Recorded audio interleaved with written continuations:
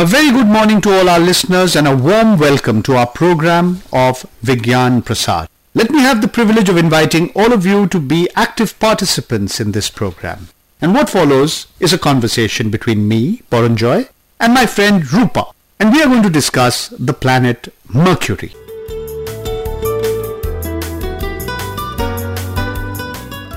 Good evening, Paranjoy. How is life treating you? Very well. Good evening to you, Rupa. How are you? I'm fine. Why are you standing out there in the terrace? It's really cold out there. Actually, I'm looking at the sky to see if I can see any planets. But by looking at the sky, you won't be able to see the planets. You would see the stars and the moon. Then, Rupa, what do? I have to prepare some notes on the planet Mercury and I have very little time with me. Paranjoy, that won't help you anyway. Just get me your books. I'll try to help you out. Thanks so much, Rupa. Let me get my books right away. Oh, Paranjoy, listen, to start with, tell me what you know about the planet Mercury. Actually, I just know that Mercury is the closest planet to the Sun. Very good.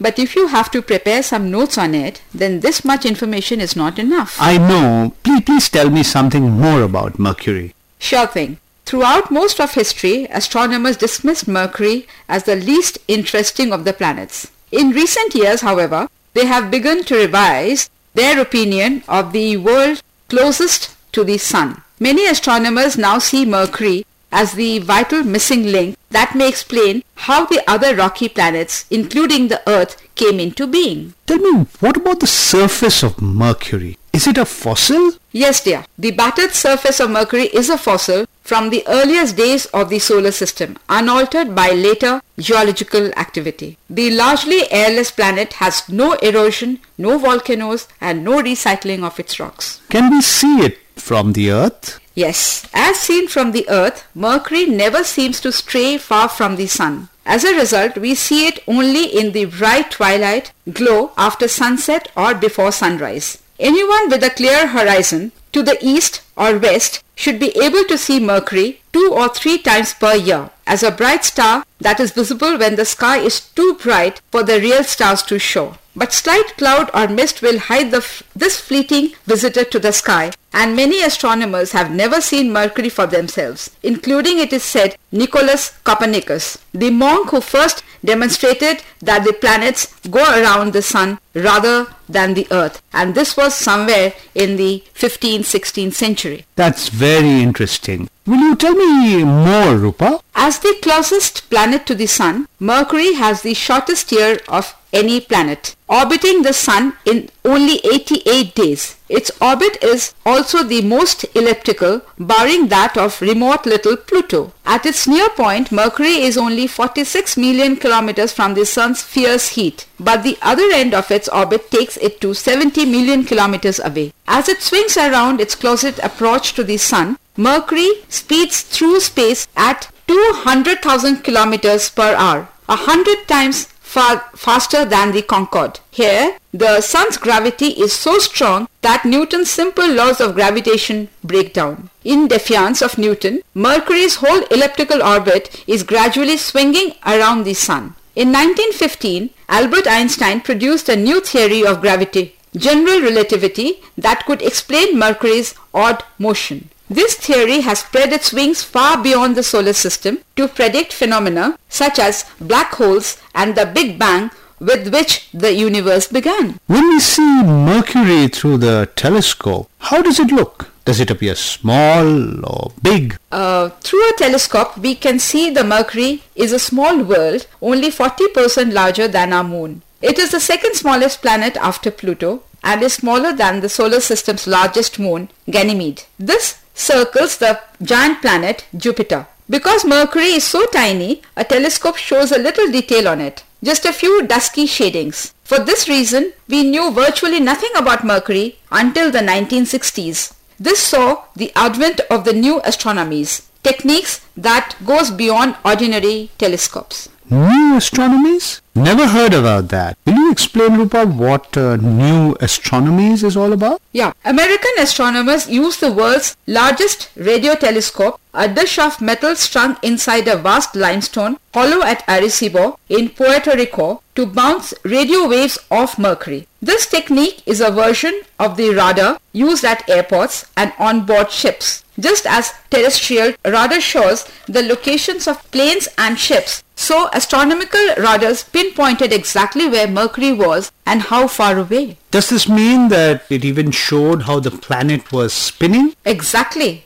Now, Puranjoy, you know a lot about it now. No, that was just a wild guess. Anyway, the reflected radio waves showed how rapidly the planet was spinning, once in 59 days. This result came as a complete surprise to the astronomers. They had thought that Mercury turned once in 88 days, the same period as its year. If the rotation period measured relative to the stars is the same as Mercury's year, then the planet turns on its axis at exactly the same rate as it moves around the sun. So, rotating the planet in such a way that the same side always faces the sun. On this side, there will be perpetual daylight, while the other side has eternal night. Daytime or nighttime are infinitely long. Rupa, I've learned quite a lot of new things in such a short span of time. Would you permit me now to take a little break? Please do that again and we'll start over later. Okay, just wait.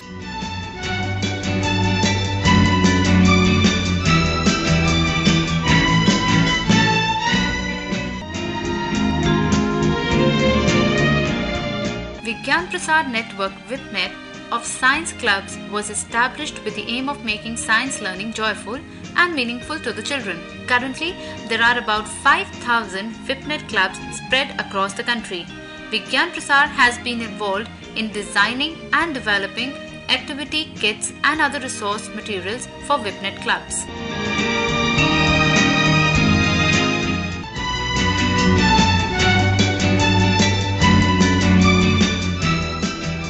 Okay, after the break. Before I tell you more about the planet Mercury, I would be happy if you repeat all that we have discussed, please. Alright, Rupa. To start with, we discussed the history of Mercury. Astronomers dismissed Mercury as the least interesting of planets. In recent years, however, they have begun to revise their opinion of the world closest to the Sun. Many astronomers now see Mercury as the vital missing link that may explain how other rocky planets, including the Earth, came into being. The battered surface of Mercury is a fossil from the earliest days of the solar system, unaltered by later geological activity. The largely airless planet has no erosion, no volcanoes, and no recycling of its rocks. The battered surface of Mercury is a fossil from the earliest days of the solar system, unaltered by later geological activity. As seen from the Earth, Mercury never seems to stray far from the Sun. As a result, we see it only in the bright twilight glow after sunset or before sunrise.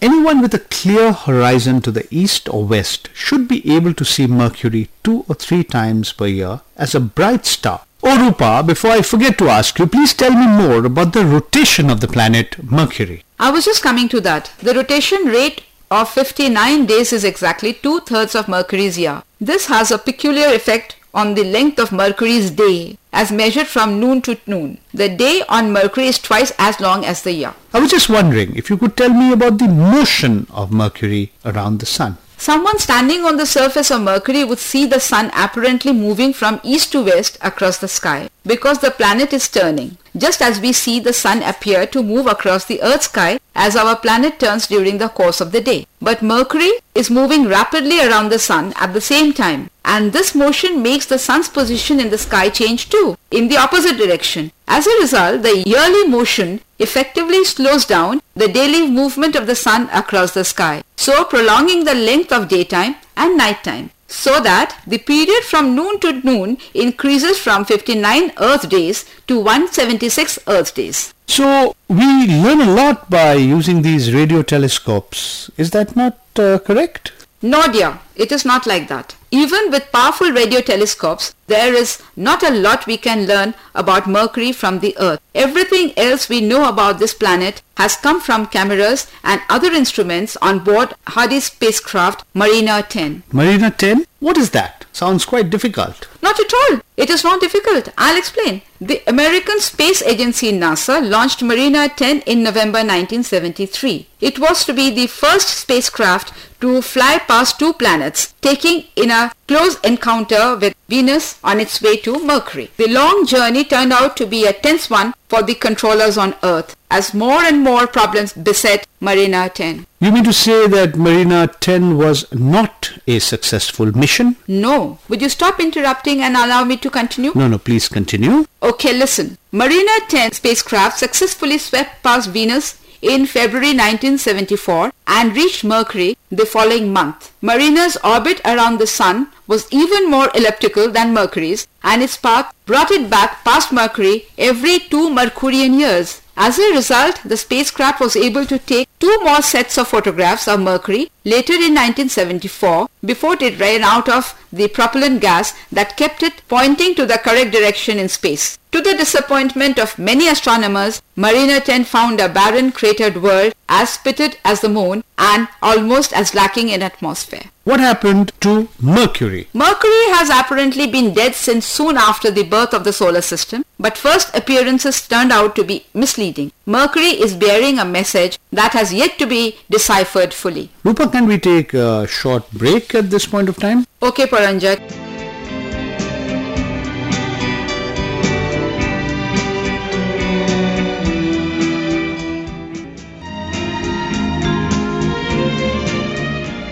Ham radio popularization is a major activity of Vigyan Prasar. Vigyan Prasar, jointly with National Council for Science and Technology Communication, NCSTC, has established an amateur radio club, VU2NCT. The importance of ham radio cannot be overemphasized during the natural calamities like floods or earthquakes.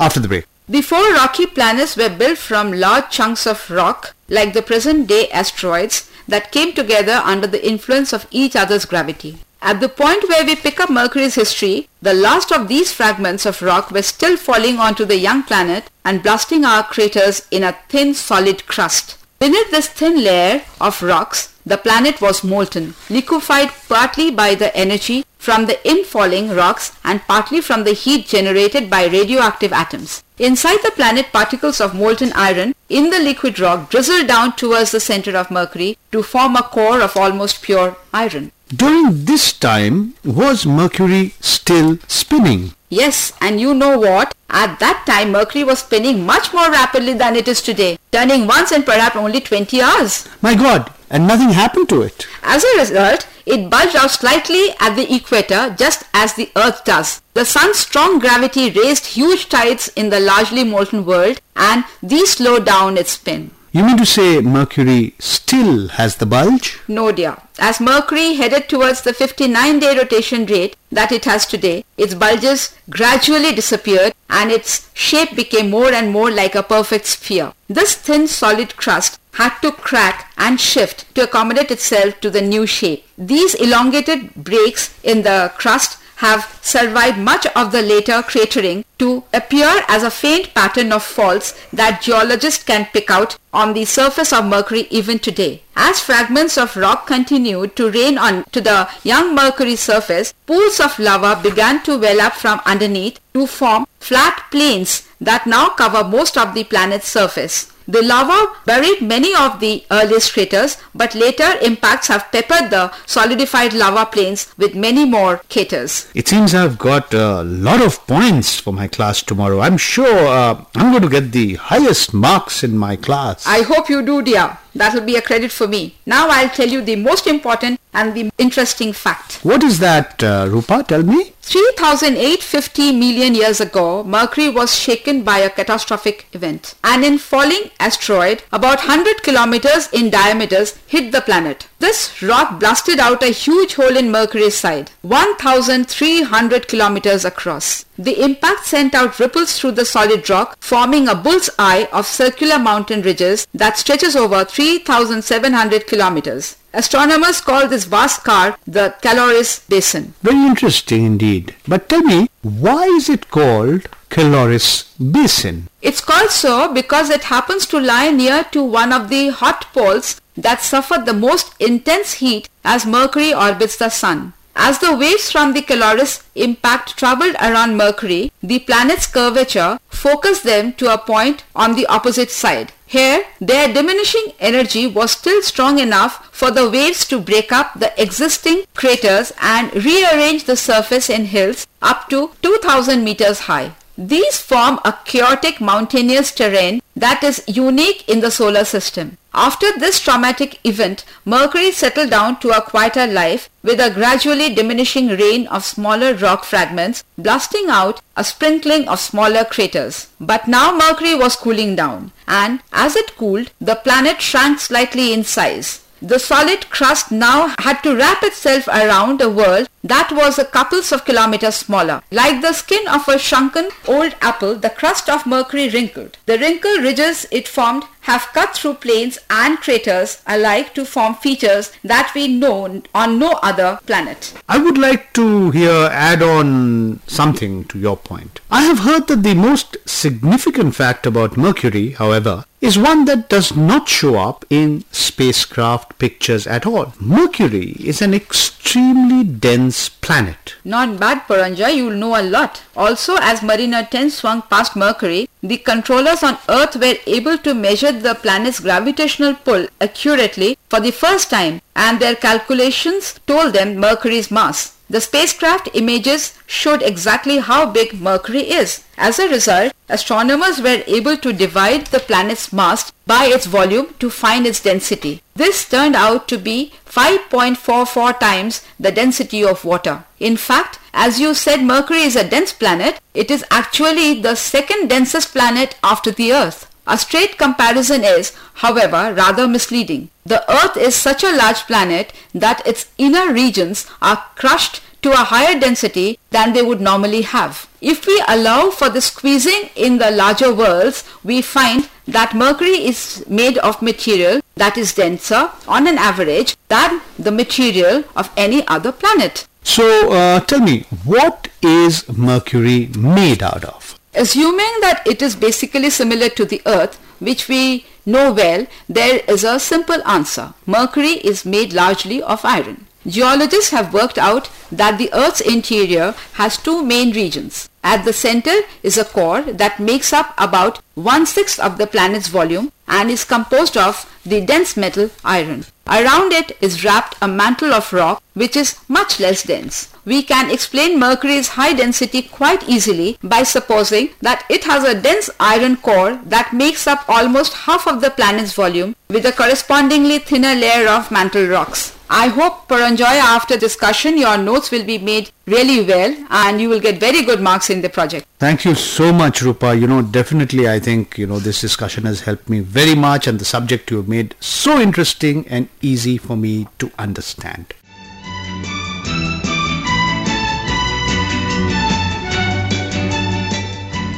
Friends, this was a conversation which revealed very many interesting facts about the planet Mercury. Astronomers had dismissed Mercury as the least interesting of the planets. In recent years, however, they have begun to revise their opinion of the world closest to the Sun. Many astronomers now see Mercury as the vital missing link that may explain how the other rocky planets, including the Earth, came into being. The battered surface of Mercury is a fossil from the earliest days of the solar system, unaltered by later geological activity. As seen from the Earth, Mercury never seems to stray far from the Sun. As a result, we see it only in the bright twilight glow after sunset or before sunrise. Anyone with a clear horizon to the east or west should be able to see Mercury 2 or 3 times per year, as a bright star that is visible when the sky is too bright for the real stars to show. But slight cloud or mist will hide this fleeting visitor to the sky, and many astronomers have never seen Mercury for themselves, including, it is said, Nicolaus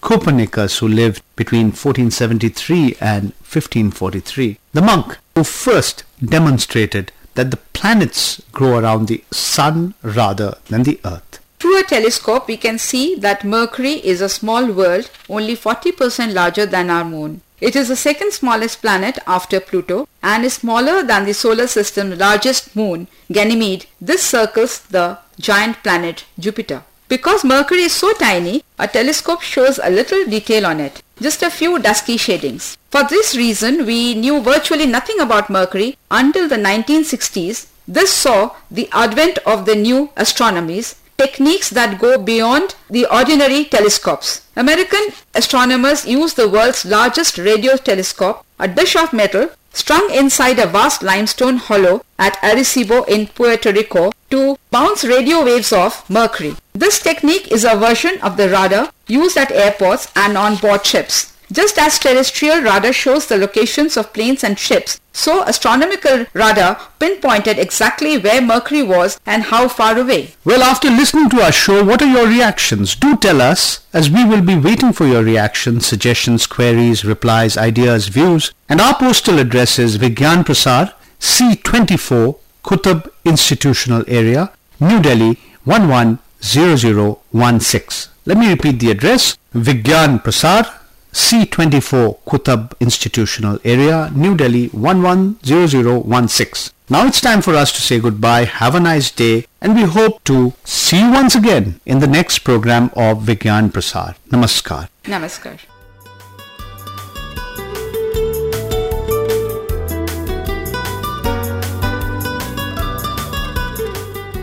Research Mridula Balakrishnan. Script Poonam Srivastav and Mridula Balakrishnan. Production assistants Priya Natarajan and Mridula Balakrishnan. Voice over artist Puranjay Guha-Thakurta and Rupa Mitra. Recording, editing and mixing Sadan Lal Mehta. Program coordinator Dr. T.V. Venkateswaran.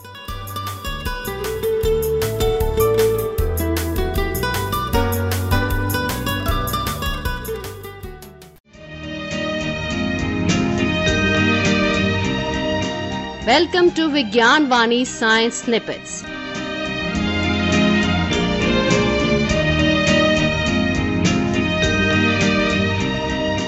Electronic governance. Electronic governance or e-governance may be defined as a delivery of government services and information to the public using electronic means. E-governance has emerged as one of the flaccid applications of information technology to the processes of government functioning to bring about simple, moral, accountable, responsive and transparent governance. The IT-enabled government will ensure better transparency in services to the public. This would enable citizens to have the choice of accessing government information and services. Advancement in information technology provides the opportunity to governments and administrations throughout the world to improve the delivery of information and services to citizens and businesses, to streamline public sector functions, and to increase participation in government. The Government of India has taken several steps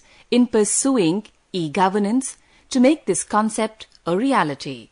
The Ministry of Information Technology has set up a Centre for E-Governance for creating awareness amongst decision makers, offering e-governance solutions and services, and implementing policy changes for effective e-governance. The Planning Commission of the Government of India has recommended that the government earmark approximately Rs 3,000 crores in addition to the 3% plan outlay of each ministry for e-governance and convergence projects during the 10th five-year plan, that is 2002 to 2007. For establishing a government-to-citizen interface, the working group of the Planning Commission has also proposed a set-up an India portal to serve as one-stop destination for public access to information on various aspects of government functioning, as well as a single window system for delivery of government services.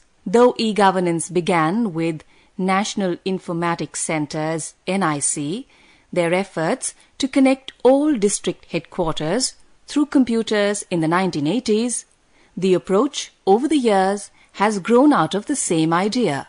The concept has been dominated by connectivity, networking, technology upgradation, selective delivery systems for information and services, and an array of software solutions. E-governance possesses the potential to offer citizens the choice of accessing government information and services as and when required. The rules, procedures in the government can be made transparent to the citizens, and information can be made freely available to them. In order to do so, government has also thought of introducing smart cards, which will help the citizen to interact for utilities and services, make bill payments, vote electronically, obtain ration cards, passport and driving license. All these would ensure that the citizens' rights are well protected and documented in an electronic environment. This can be achieved if the records generated through electronic governance are carefully managed through systems providing constant intellectual and physical control. Thus, electronic governance is not something that can be implemented and managed by a group of information technology professionals alone. Record managers also have a key role to play along with the planners and developers of electronic governance programs.